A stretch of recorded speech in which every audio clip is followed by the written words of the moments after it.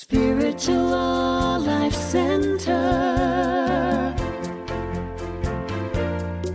transforming lives as we love, serve, and remember who we are. One heart, one mind, one soul at a time. We greet you in the name of all that is good, all that is sacred, and in the warm and loving energy of this community, Spiritual Life Center. If you're joining us for the first time, we especially want to welcome you because we know that you are not here by accident. You're here by divine appointment. Thank you for joining us on your unique path today, and we hope you enjoy this special message from this past Sunday's service.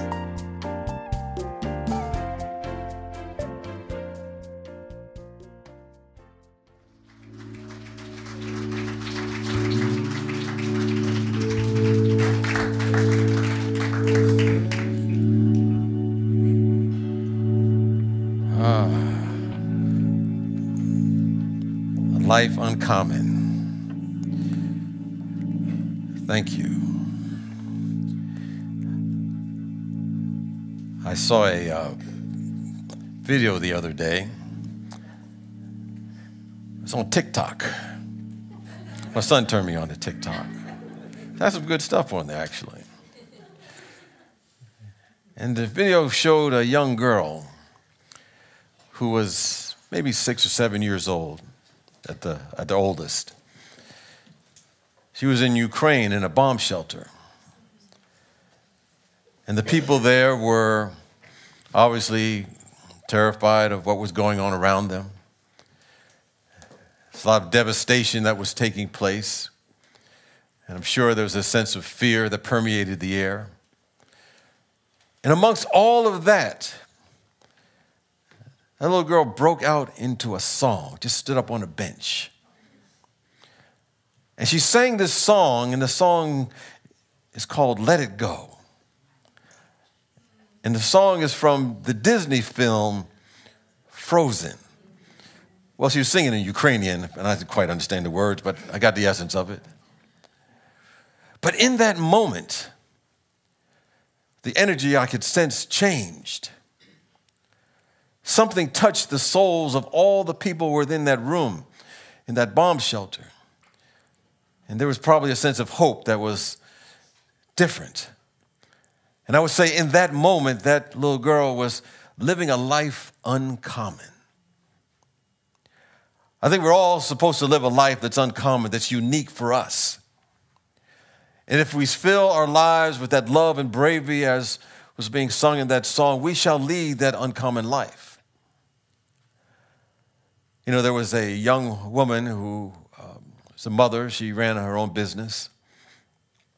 She also happened to be a military wife, so that, you know, she was taking care of the children pretty much on her own. She was alone many of the days. She did her best to do what she needed to do to contribute to the community that she was part of. But she said that as she was going through that, she felt her life was on autopilot. That it was anything but uncommon. It was really a common life. But what she pointed out is she wasn't paying attention to her happiness. And she found herself with a devastating autoimmune disorder, and it threatened her life.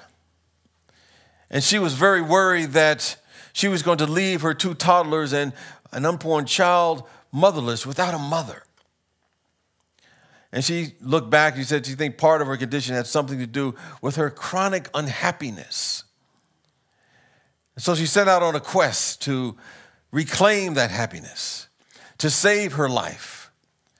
But she also wanted to help the rest of the world uncover their sense of unhappiness as well. So she ended up becoming a wellness psychologist, and her life was turned around as a result of that. I think it was the Dalai Lama who said something to the effect, I believe that the very purpose of life is to be happy. And I remember in the 80s, I mentioned earlier in the service, man, I've been around for a while now. But there was a popular tune by a songwriter and singer by the name of Bobby McFerrin called Don't Worry, Be Happy. Y'all probably know that song. In this little world, I can't remember all the words now. Goodness God. Anyway, but he had the chorus in there. Don't worry, be happy. And I recall the very first time I heard that song, I was in a rehab center. And of course, we used to have some creative moments where we'd go forward and do a skit or stuff like that. So I was going to learn that song, and I had it repeating it in my mind.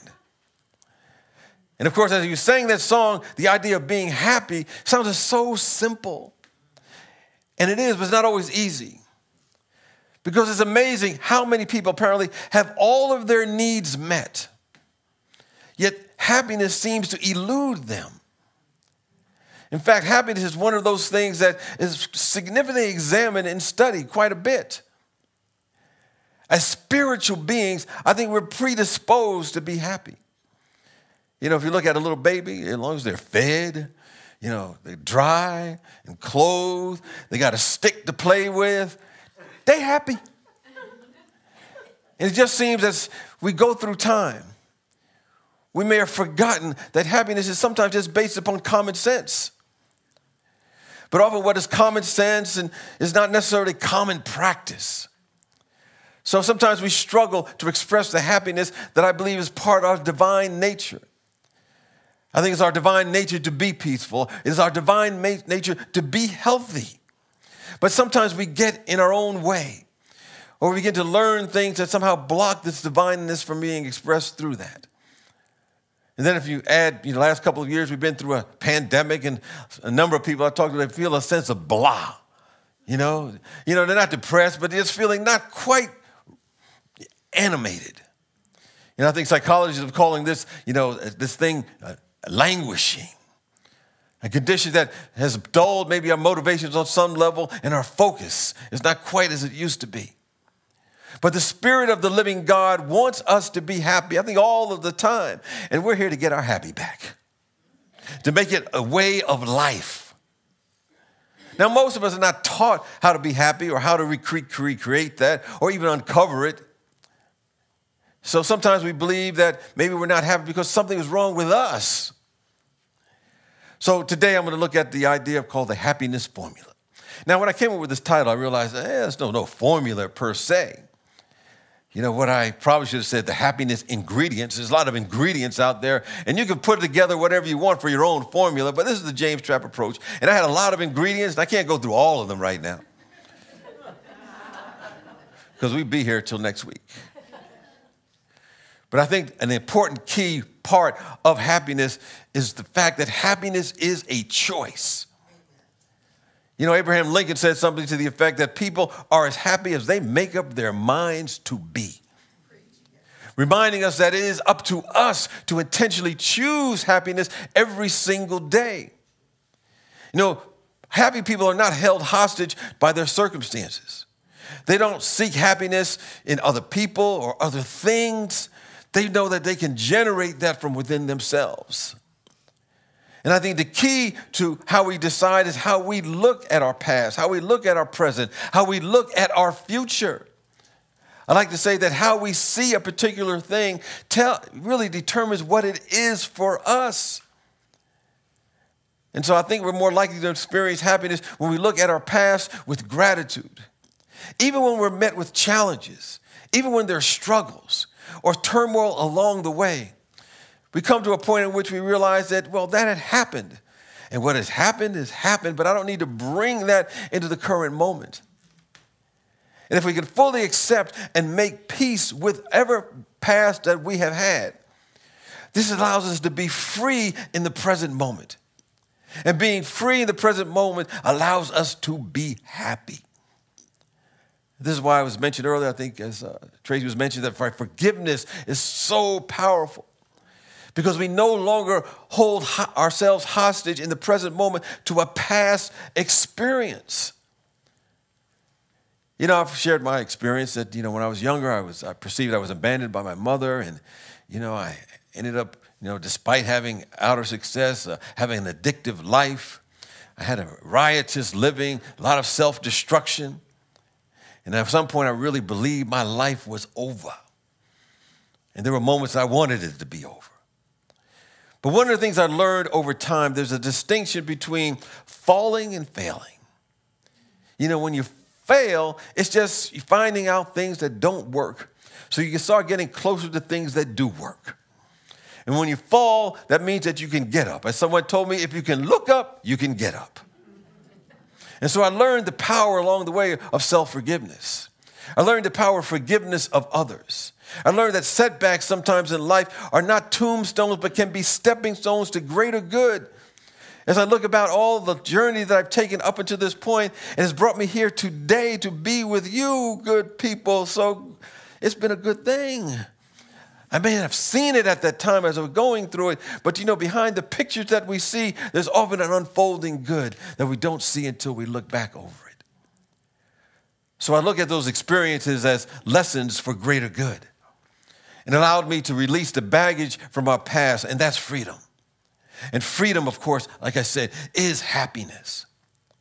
Because when we're free in the moment, we're able to engage fully in whatever we are doing each and every moment, which is always precious.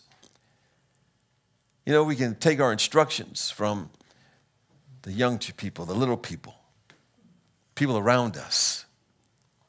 You know, happiness seems to come to children naturally most of the time. You know, like that little girl who was singing in that bomb shelter just came out of all the chaos, confusion, and stress and strain to just break through, to sing that song that changed the whole atmosphere. I think for children, their curiosity, and they have that curiosity. They have that lack of expectations for anything other than just be happy in the moment. They take pleasure in the small things, and they're fully engaged in the moment, and they're quick sprouting seeds of happiness. And we can learn from them because we were them, and that's still us. I mean, what would happen if we put our natural inclinations for happiness into our lives each and every day? Can we take pleasure in the small things, no matter what they seem to be? Because in the mind of God, nothing is big or small. They're all miracles. Can we expect good things to come our way?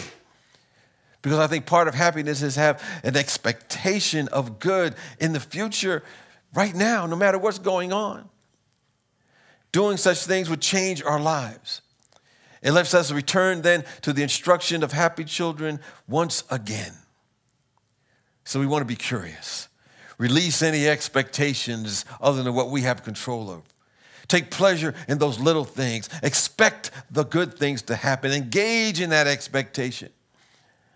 And those, I think, with perfect happiness in their lives are not like any other master that masters something. They do their work, but soon that work becomes play. You know, the greatest artists, the greatest athletes, the highest achieving people in business, the happiest laborers are the most respected leaders, whoever they may be. They lose themselves in what they're doing with great zeal and with great enthusiasm. And I've come to realize that their efforts often are like a game. Because, you know, life is a game. We just need to know the rules. So even in chaos, even in turmoil, they meet their struggles with intense and spirited joy. They meet it with expectations of happiness. And they engage whatever challenges that come on their way with honor as if they accept it. This is part of the process.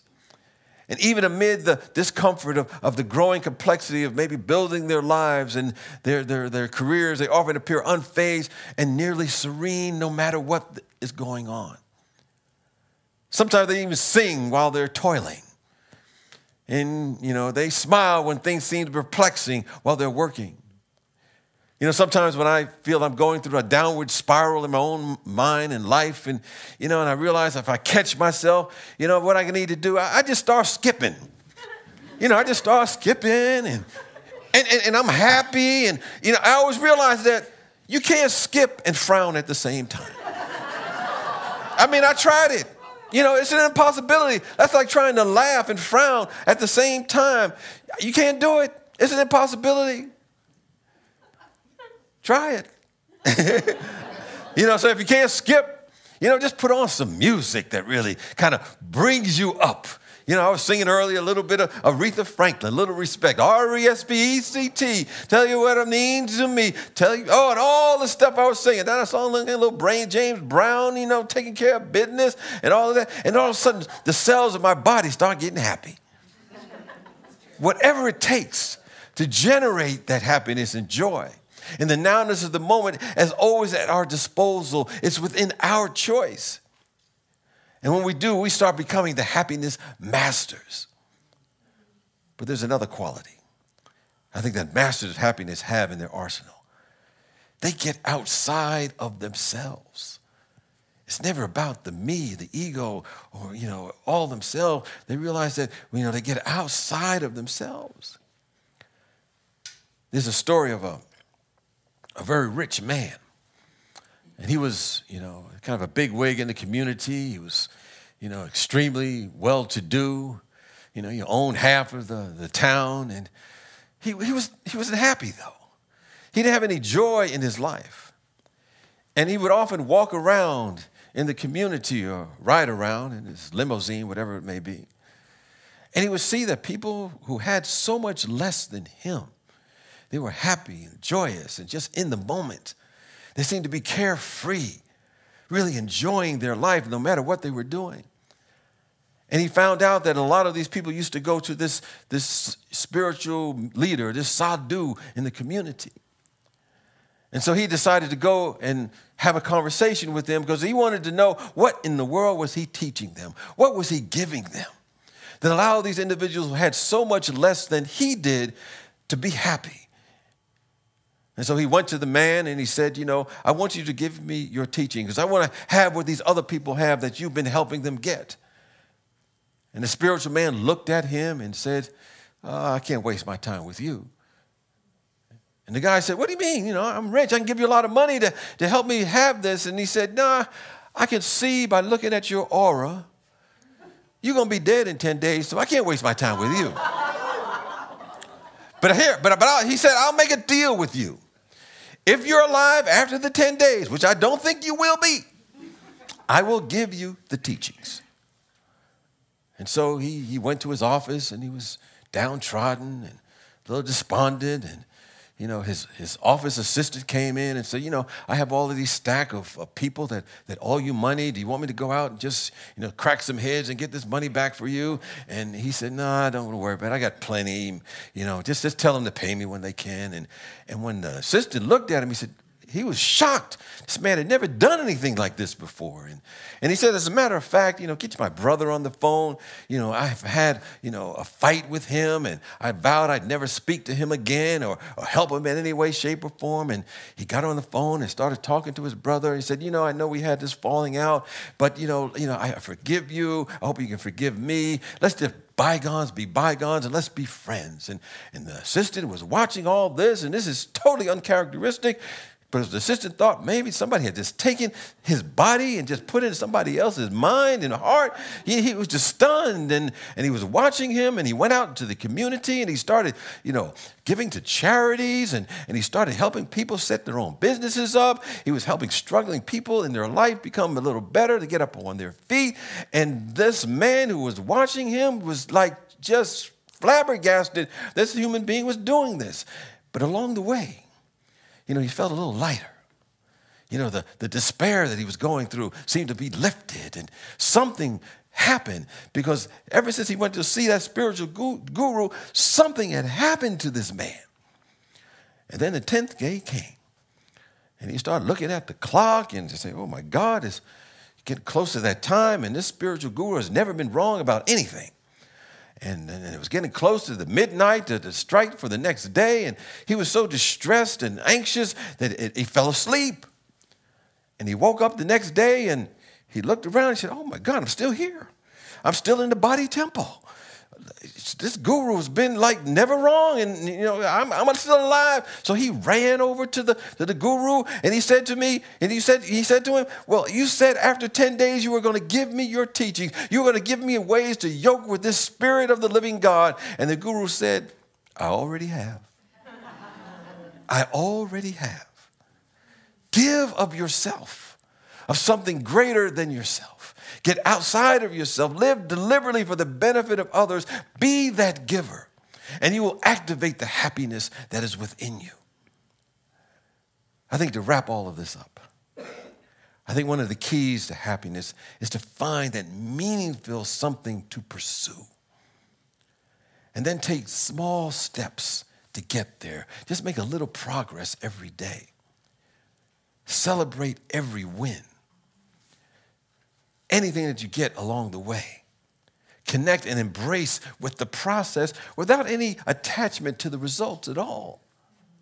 Because even if it's hard, if you find an attitude of joy and happiness along the way, you'll be in that joy. You'll be in that happiness. You know, there was a young student in Vienna in the 1940s. And his name was Manfred Steiner. And he discovered something. For him, he discovered the wonderful world of physics. Some people have that in mind. He was fascinated by the precision of its laws and how it could be applied to the smallest atom, to the grandest space of the universe. And so he started taking every class that he could on the subject. And it was a turbulent time. It was after World War II. And his mother and I think his uncle told him that he really needed to do something practical with his life. And I guess for them at that time, that made sense. So he decided to go to medical school, and he was still drawn to something that really made him happy. So he always kept in touch with it. Even when he was in medical school, he had taken all his medical courses. He would sneak across the street to the building that had the physics labs. And he would just go in there and just sit in on the classes. I had done that. But I walk in the class and I walk out. I said, this ain't me. But that fascination retained with him because it stirred up that happiness gene that he had. So through decades, he had a demanding academic career. Yet he remained determined to chase his dream to be a physicist. And then last year, 2021, he was 89 years old. 89 years young, because as I looked at his life, he wasn't old at all. He was 89 years young. He went and defended his dissertation, and he earned his doctorate in physics. And he said today, at age 90, just a few months ago, he said, I'm just getting started. He's my new hero. Because he said that he was in his 70s, and after having an enormous career, he started tackling the grad level quantum mechanics courses, and people around him were skeptical that someone at his age would ever be able to finish this. He thought his brain was not equipped to deal with the rigors of such a demanding field. But it brought him happiness. And he said the best moments when he understood a problem that may have been vexing him for weeks, and he would have those eureka moments. And he said he cherished them along the way. And he said he had quite a few of them. And he said when he defended his work, his dissertation, he said he was on top of the world, and that doctorate was the sweetest thing in his life. And he already had another one in some other area. But he said he cherished that the most because each step along the way was a journey that made him more and more happy. He pursued something that was important to him. So the question I think we must ask, what is so meaningful to me or to us that our journey, that we shall maintain so much happiness along the way? We want to remember that always our emotional state is a choice. A selection from a broad menu of reactions, a broad menu of feelings available to us at any given moment. And we recall that, someone told me that a power plant doesn't have energy, but it generates energy. I think similarly, we don't necessarily have happiness. Maybe we do a little bit, but I think we don't necessarily have it. We can generate it through the experiences that we have and the choices that we make. We can make joy and happiness a daily habit, and simply by measuring how we are having our level of happiness today. We can just simply assess how we're doing. Just stop in the middle of the day and say 1 to 10, how much happiness and joy am I bringing to the moment? We're not asking how much happiness we're experiencing in the moment for what is being brought to me, what other people are doing for me. Rather, how much am I bringing? Knowing that we can never have or become what we're not willing to generate in our own consciousness. So let's be reminded, we can bring as much and generate as much as we want. The choice is ours. And we can use whatever formula from whatever ingredients that we want to create our own. Because that is the nature of God within us. We have the ability to name things. We have the choice. We can create a formula for happiness and have that happiness along the way. Peace and blessings to you.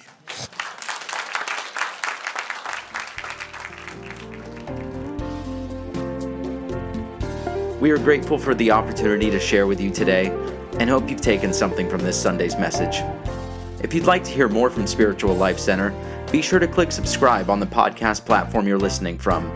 You can find out more about our community on our website at www.slcworld.org. We look forward to being a part of your continued spiritual journey.